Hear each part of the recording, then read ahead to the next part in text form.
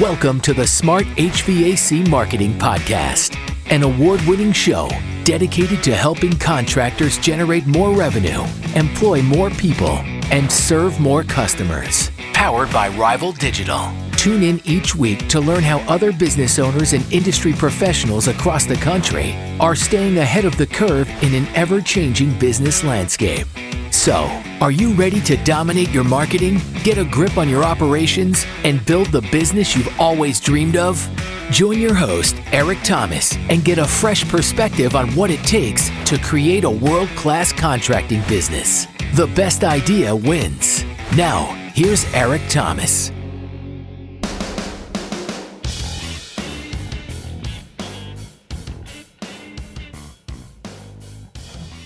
What is going on, everyone? Welcome back to another episode of the Smart HVAC Marketing Podcast, where we believe the best idea wins, and we are here to help you generate, hopefully, some good ideas.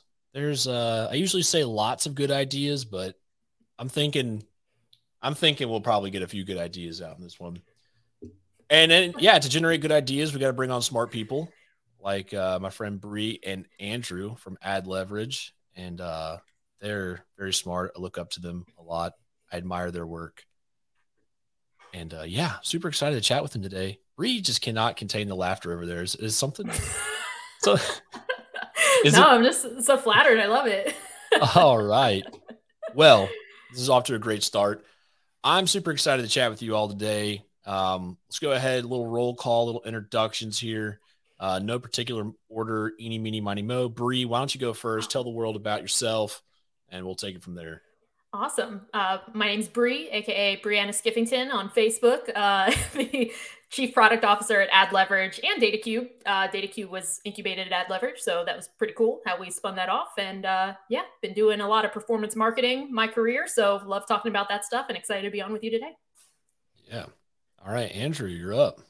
All right. So CEO and founder of Ad Leverage, also the CEO of DataCube. And I love having the highest level conversations surrounding marketing, advertising, how it's all changing. And then also love getting into the nitty gritty and the detail of the data, right? So I love all things from the creative side to the performance marketing digital side, and love talking about how it all comes together. Yeah, well, that's exciting. And that's exactly what we're going to hit on today. Bree and I met in Florida, Florida, or the Service Titan Marketing for the Trades Summit. And we chatted about that there as well. And I know that you guys are doing a lot of cool stuff with DataCube. So looking forward to talking about data. So let's just go ahead and dig in for a second. My first question is just, what is DataCube? Oh, go Andrew.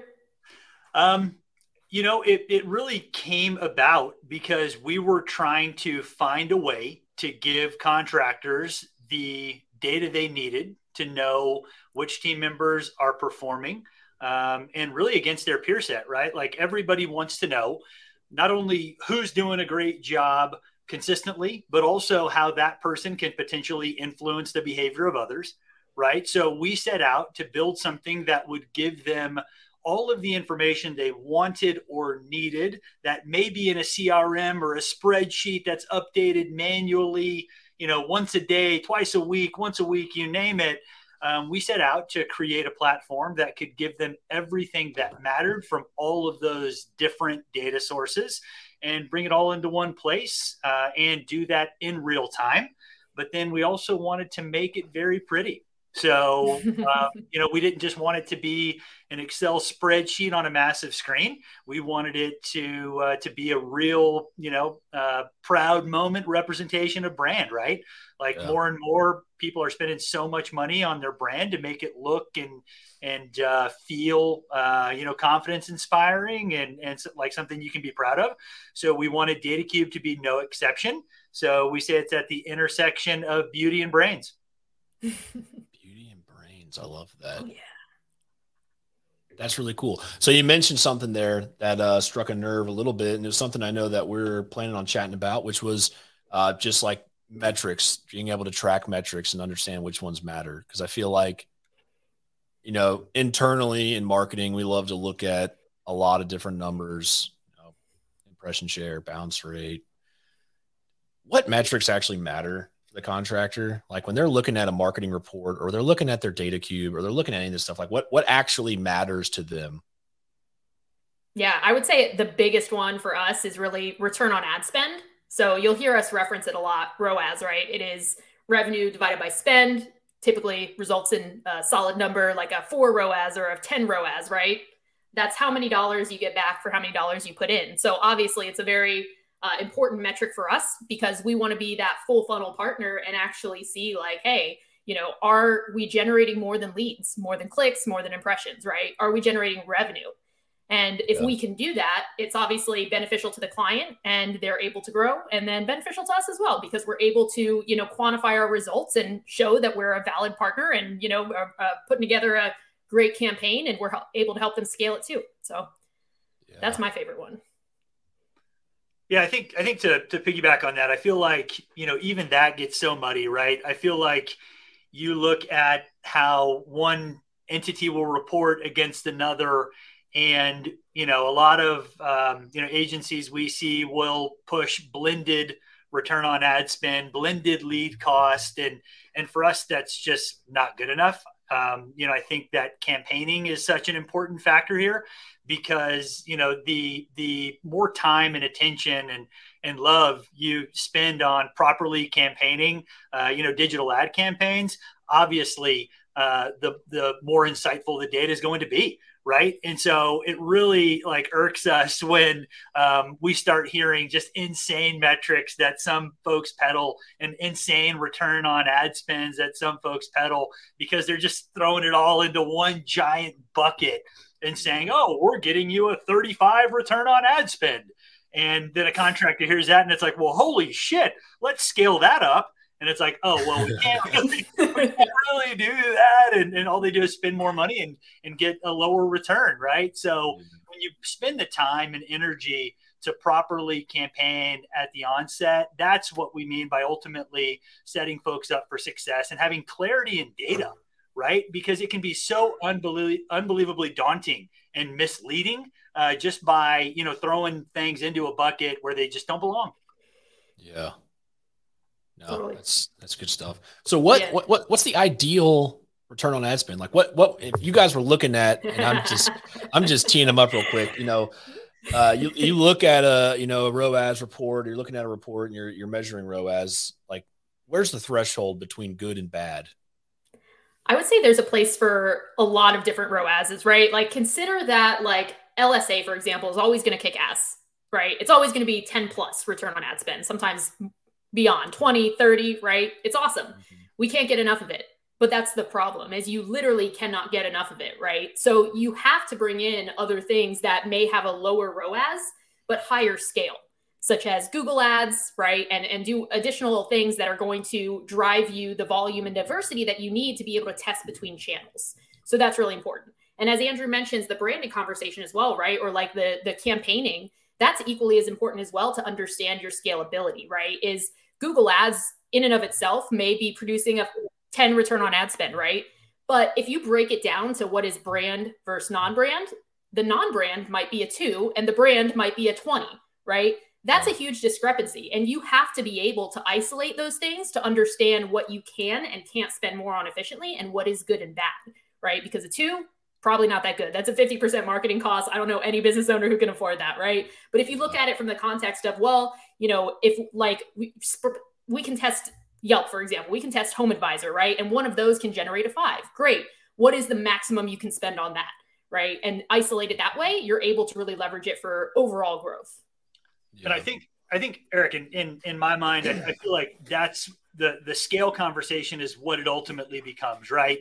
If you are completely content running on your customer base and LSA because you're growing at 10 or 15% per year, 20% per year, and you're good with that just on those things, that's amazing, right? Like more power to you. I'm not here to create your vision for your company or your brand.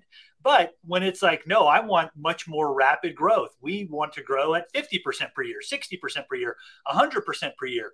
The ability to scale is when campaigning in diversity as well becomes so unbelievably important, because to Bree's point, if it's all in one big bucket, your brand searches are not going to scale overnight like your non-branded PPC effort for, HVAC help near me or AC repair near me as the examples.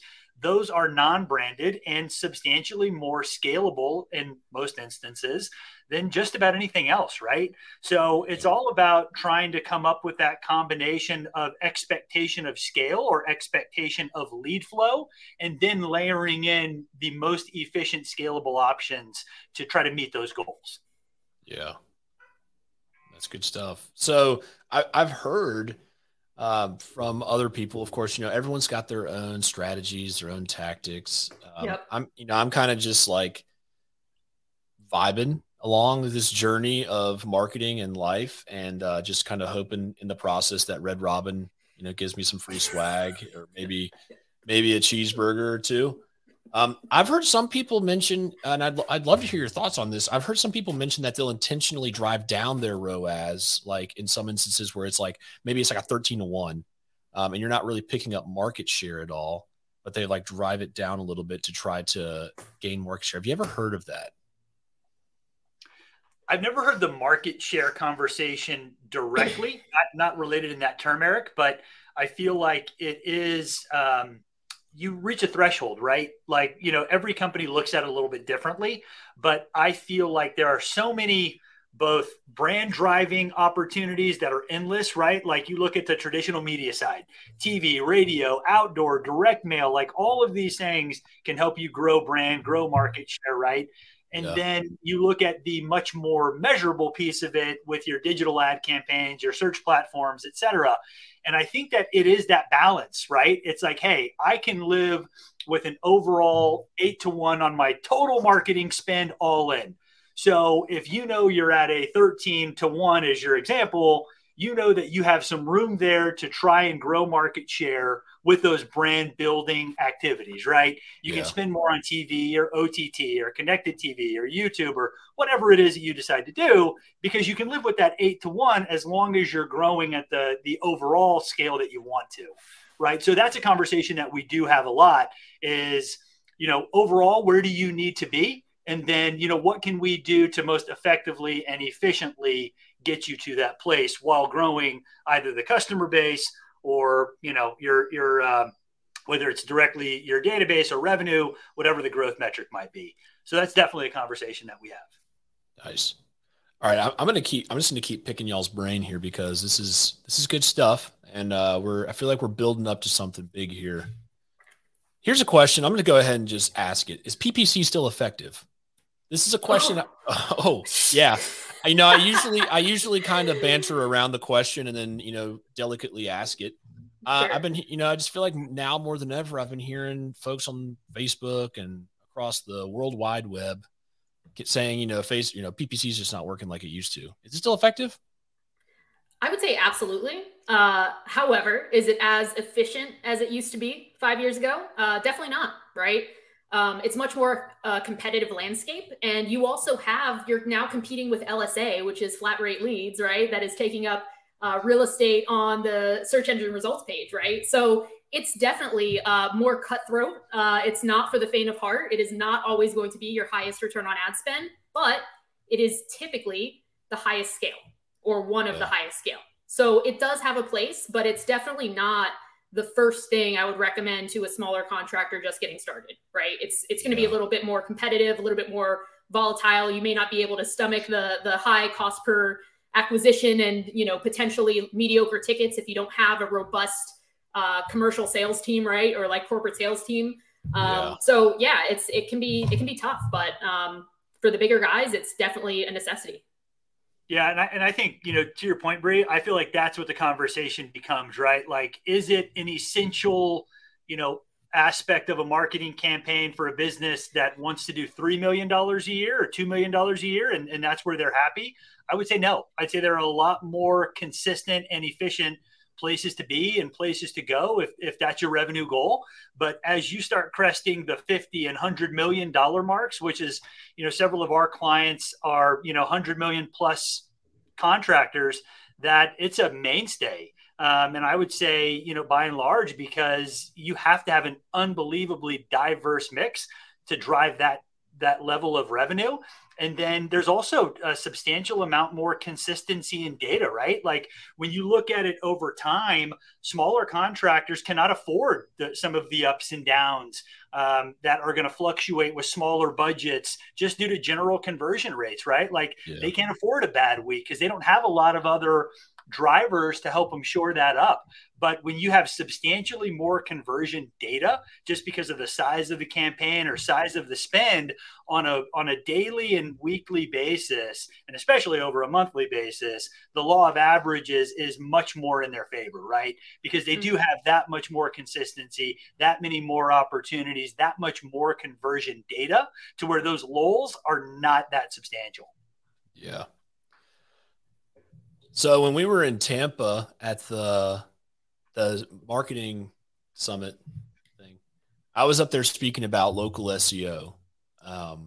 So the ServiceTitan done a good job getting, you know, an expert for each area. So I was talking about SEO, local SEO, and one of the contractors raised their hand and was like, "Hey, how do I get my, how do I run that ad in the map pack?" And I was just like, heart dropped. I was like, "Oh crap, he's asking me a PPC question."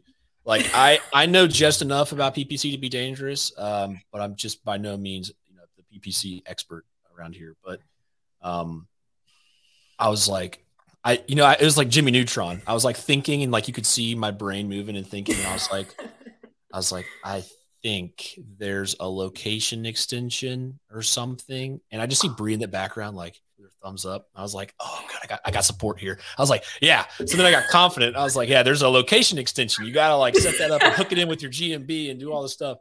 But I've been noticing more and more and more, like almost every time, without a doubt, you'd search AC repair city near me, whatever, there's going to be an ad in the map pack, whereas that used to not be a thing. My prediction, and I'm going to save this for one day, my prediction is that Google Business Profile is not going to be free for much longer. Ooh. Let me ask you a question before we get into that. Do you feel that local SEO still works? Ooh. It's a good one. The turntables. I just had to flip that back on you real quick because you were at PPC, bud. Yeah. No, we love joking about SEO. We love grinding through SEO best practices, Eric, and I know you guys do a great job there at Rival. So I was just joking with you. Go ahead, bud. Yeah, no, that's good stuff. I honestly don't think that's going to be free for much longer because Google, they want money, data, and product usage, and when was it 46%, something like that? 46% of clicks are going to the maps, and they're not capitalizing on some of that. That's where there's an opportunity for them, and you're starting to see these ads pop up more often. Then when you click more businesses, you're going to see an LSA ad there. You're going to see a Google ad in the maps there. So it's like, to me, that's a sign that like they're really good at just slowly introducing change. And then one day you wake up and it's like, whoop, everything's different. And it's certainly, with LSA, because like I remember when Google Guaranteed came out, I was working for Mosquito Joe, and we got all their franchisees set up on it, and it was like taking candy from a baby. I mean, the leads were just unreal. But now LSA, it's the same as what we're kind of hearing some with some folks griping about PPC, is that LSA is the same deal now. It's just like, maybe I get it one call a week. Yep. No, definitely more and more crowded space, right? And I was just reading the other day about the rise in non-click searches, right? Which I don't know if you've heard or read anything about that lately, Eric, but 2/3 of current searches don't result in a click. So when you start thinking about how or why that could be, and then you kind of think about the Google Guaranteed placements and the amount of competition that's above the fold before you click anything, to think that they're not going to take over and monetize as much of that real estate as possible is naive, right? So when you think about it, it's like you got that big fat number to Google Guaranteed check mark right next to it. When you think of 2/3 of the searches no longer resulting in a click, it's like, well, yeah, no shit. There you go. Mm-hmm. That's the reason those are the first three options you've got, right? Yeah. So I mean, what do you all feel like the future of all this looks like? Because now, remember before the show, I started saying I'll go down a rabbit hole. Here's the rabbit hole. Lego. Where do you all feel like the future of all this lies? Because surely Google can't just have a search engine results page full of ads. Like there's got to be some type of, You're right. organic side to it. There's not going to be a search engine results page. It's just going to be Bard. Yeah, it's going to be Bard. And that's going to be full of ads. Yeah. You're just going to search something and then like AI is just going to take it from there. I think Bree should clarify what Bard is for those that may not have heard the term before. AI, large language model. It's a bot that is going to essentially be coming into the search engine results page in this similar fashion to how Microsoft has deployed ChatGPT. They're also already monetizing answers in ChatGPT as well. So you'll see certain keywords come back returning an ad in ChatGPT on the Bing side. So yeah, you can definitely expect something similar with Google, right?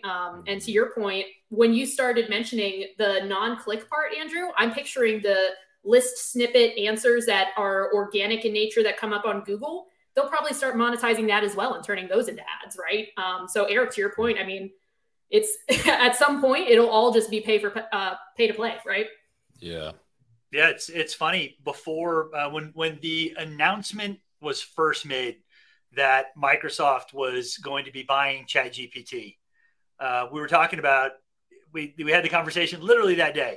Like, how long do you think it's going to be until the ecosystem, the advertising ecosystem, is infiltrated with ChatGPT?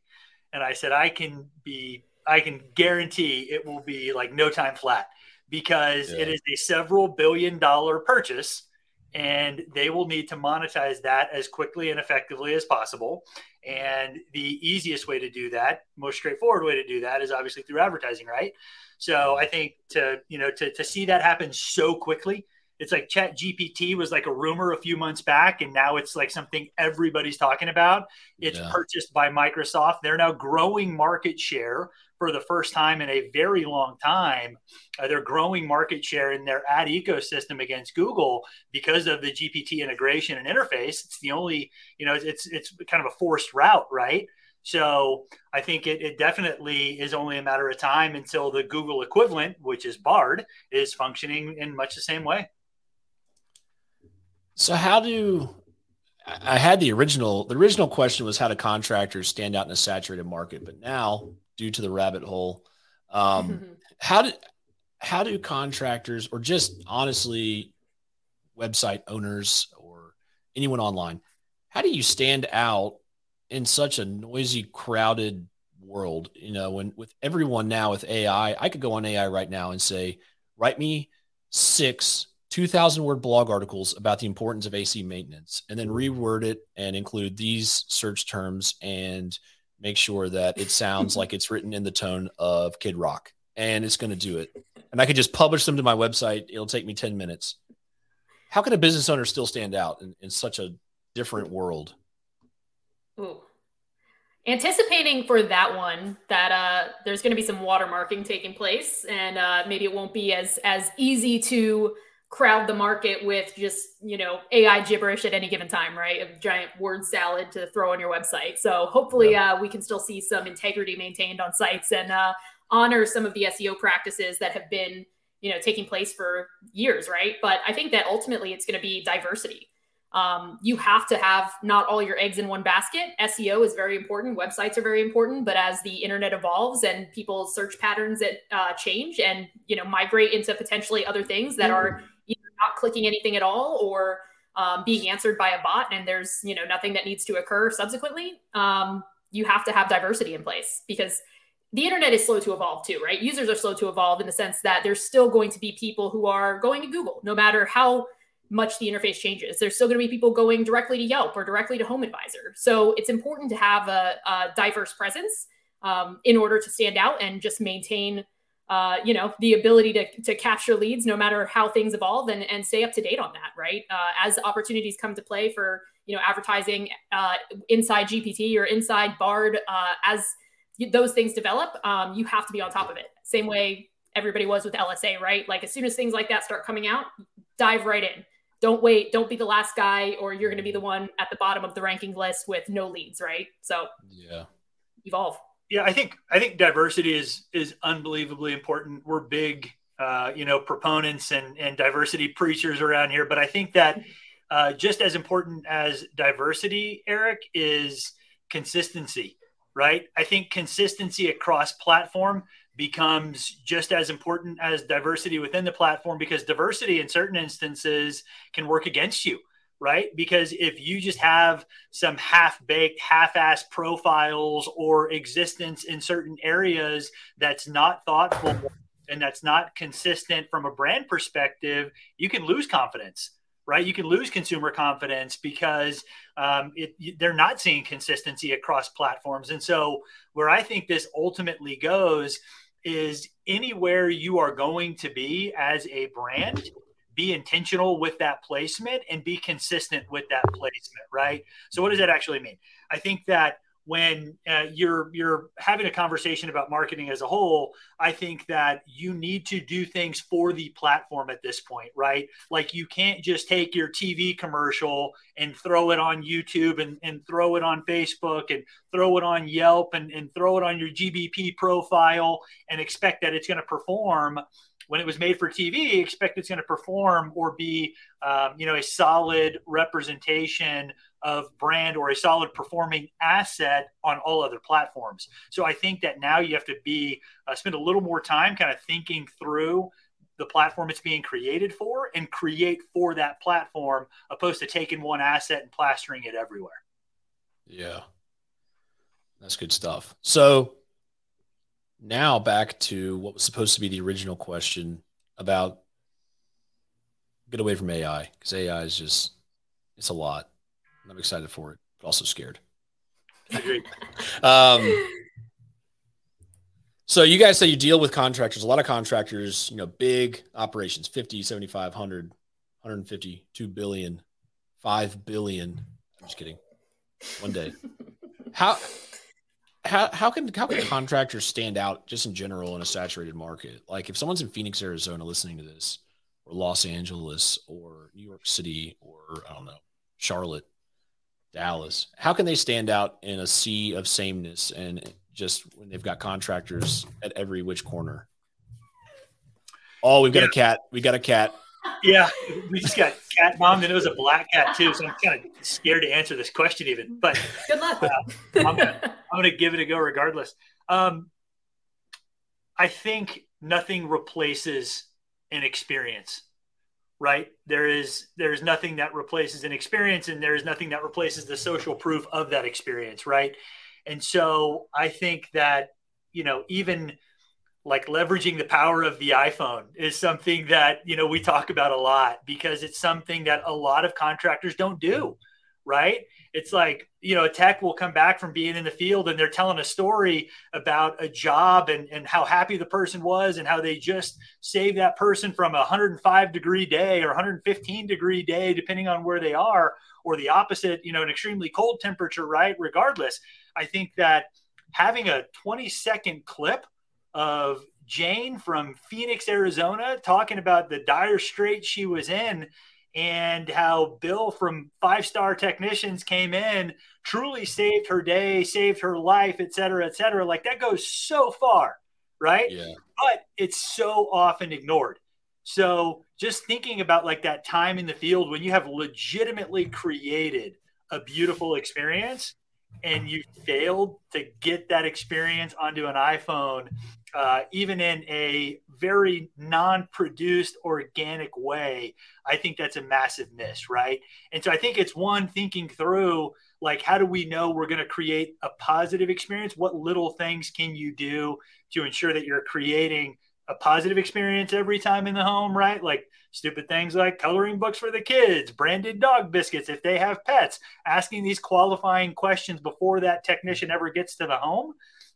But then also before they step foot in the home, if they can get a clip of that owner or the technician that's coming to see him, or a happy string of testimonials before that technician even hits the doormat, that person has a pretty damn positive impression of the business. And it's not hard. It's just making it, it's being intentional with documenting that experience. And I think that's a big missing piece that I see is failing to just whip out that iPhone and get 30 seconds of how you change someone's day for the better. You know what goes with that? As you're doing that, getting that great review, right? It seems crazy, but like that is the number one differentiator between companies that rank on LSA, on GMB, and companies that don't, is often review quantity.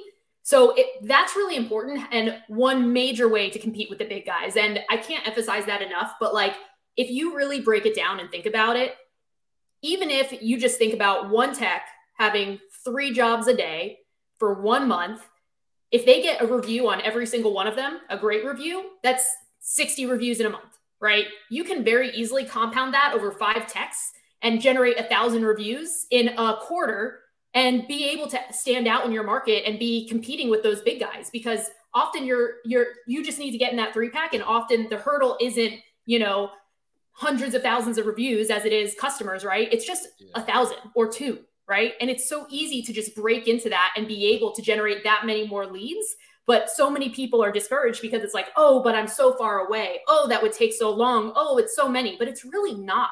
If you break it down to the quantity of homes that you're in a day and the quantity of employees that you have, it's achievable. Yeah. And I think to that point, Bree, that's why we built into DataCube. We pull from all review sites and all review sources by technician.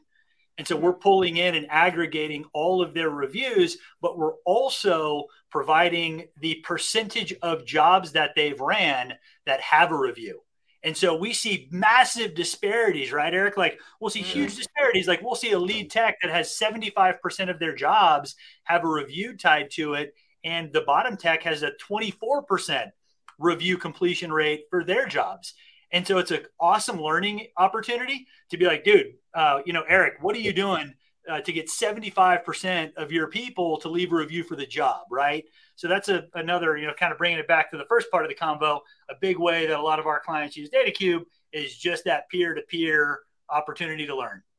Yeah, that would make a really good case study or like a white paper or something, even about how the contractors that have that 75% review response rate rank, how it's affected their 3-pack rankings over, company B who has 15 reviews and never asks for a review, even though they run 6 calls a day. 100%. Yeah. We also integrate contests into it too, right? So you can track a review percentage contest within DataCube also. So that's super important, right? Offering incentives, $25 to the technician that gets the iPhone testimonial.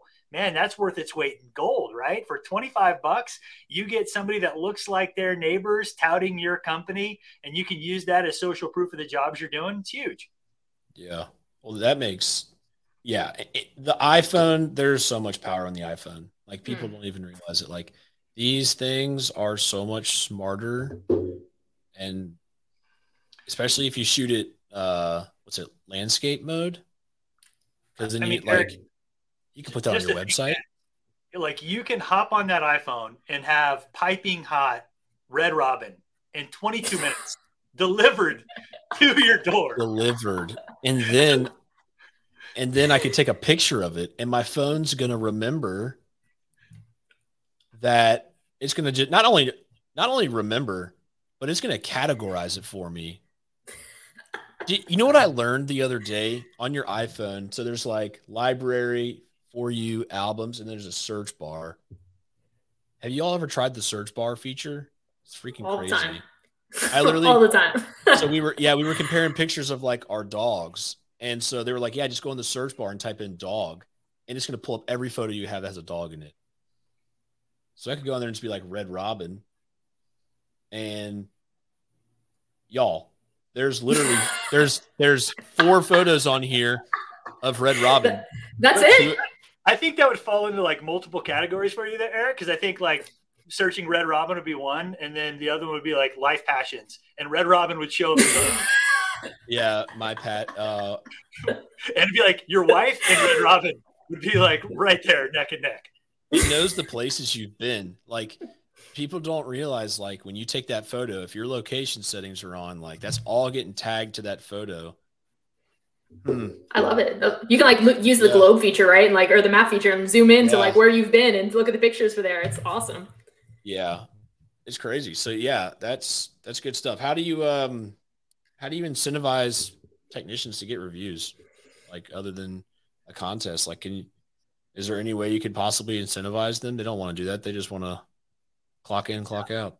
Look, I get it, but I feel like it's a cultural shift, right? And I feel like sometimes that's necessary because nothing motivates like acknowledgement. And I feel like when you have the method by which you are going to acknowledge the team members that are crushing it, and it's going to be fair and unbiased and, just the truth, right? And if that's a sales meeting where you're calling them out and calling them up, maybe even throwing financial incentives out there, but even positive acknowledgement motivates more than, the financial piece is, statistically proven, right? So I think that in some cultures, company cultures, that is, I feel like that's a big piece of it, just that positive acknowledgement. And then, where is the central data or reporting source? So when you have that up on a screen and you see that dude killing it and he has to pass it every day for his morning meeting, that's a pretty good reason to not want to be last place, right? Yeah. Public shaming. That's good stuff. Powerful tool. Public shaming. All right. We're getting close to being up on time here. Is there anything I've missed so far that you guys were hoping to hit on? I feel like we talked about results, talked about Red Robin. Those are the two things, right? Like marketing and Red Robin. Those are the two things that I wanted to make sure we chatted about, Eric. Yeah. Red Robin, if you're listening to this, your social media team is just so bad. Like the content's fine. It's just the management side of it. Like community management's huge. Yo, what about Wendy's? They're really the benchmark, huh? I guarantee you. You know what? Let's just try this out right now. I'm gonna go on Facebook. I guarantee you, if I go on here and say, we'll just post this right now. Yo, Wendy's. Wendy's Twitter is my favorite Twitter of all time. Keep doing big things, and then we'll throw in like a fire emoji. That always works. The fire emoji will get them. Oh, we'll do the saluting one. All right, we'll see what happens. I guarantee you, Wendy's will respond. Red Robin won't. Eric, I would say the biggest thing, the biggest takeaway, or the biggest miss that I see, I think is important to touch on one more time. And it's just really understanding the layers within the platform when it comes to your primary search, platforms and opportunities. I think that's so crucial, is to ask for that campaign level breakdown, or at least brand and non-brand, right? Because I think blended averages and blended lead costs and blended appointment costs, it's just such a bad practice. And I think that it's not bad to have a comprehensive look. Of course you want a global view. Of course you do. But when you're looking at this reporting, I know a lot of our clients just glaze over because it's so much. There's no shortage of data, right? You know, the old saying, it's statistics don't lie, but liars use statistics. And I think that it's just so true, man. I feel like if you can just understand, right, like the differences of the campaigns within these platforms and what an actual conversion is that they're touting, in a lot of the reporting that we see, even a conversion, a goal completion, firsthand, right? Like you can decide arbitrarily what that is, and you may not even be aligned with what a client would consider a successful conversion or goal completion, right? So just having that conversation, with your agency, and then on a last and final, I would say, just like a marriage, which is what we consider our relationships with our clients, there is no problem that you are going to fix that you have with your agency by not having the conversation within the agency. So if you have a problem, talk about it, figure it out. And I'd say that you can't fix it without addressing it. Yeah. A little group therapy. Yeah. It's good stuff. Bree, any parting thoughts, last tip before we dip type stuff? No, I mean, I really like what Andrew just brought up about the conversion part. I think that that's an important note. You'll see sometimes we'll jump into ad accounts and see that not all conversions are set to count only one. So they'll be counting duplicate conversions. Sometimes you'll also see no threshold on the phone call conversions, which means that a hang up essentially is counting as a conversion, and all that factors into your cost per lead, right? So you just want to make sure that you're really identifying and isolating, not just the brand versus non-brand, but also what are we calling a conversion? That is a really important point. So Andrew, I'm glad you brought that up. It's good stuff. Yeah. Awesome. Well, thank you all so much for being on the show. This was a lot of fun. I'm glad we got to talk about all the fun stuff and the Red Robins and all the cool things. Before we go, how can our listeners learn more about DataCube, Ad Leverage, all the things? DataCube.ai. I was going to give you Bree's cell phone. No? Is that? Slide in those DMs. Slide in the DMs. No, DataCube.ai is the site there, and adleverage.com, ad with 1D, adleverage.com is that site. You see what we did with the ad and then the 1D. Okay. Yeah. Just kidding. I like it. Awesome. Well, thank you all so much for being a guest on the smartest HVAC marketing podcast to ever exist. Ever. Hey, man, I just want to give you a shout out, Eric. Thank you for being so positive, being such a solid individual and influence in the space. Really do appreciate your perspective and your level of transparency and the value you bring, bud. So keep doing it. Truly, I see it and really do appreciate it. Awesome. Yeah. Appreciate that, guys. All right. I'll chat with y'all soon. Thanks again for listening to another episode, everyone. And we will see you all next week. Thanks for listening to the Smart HVAC Marketing Podcast, powered by Rival Digital, helping business owners and industry professionals across the country stay ahead of the curve in an ever-changing business landscape. We hope you learned something from this week's episode. And don't forget to rate and review this podcast. Thanks again for listening to the Smart HVAC Marketing Podcast.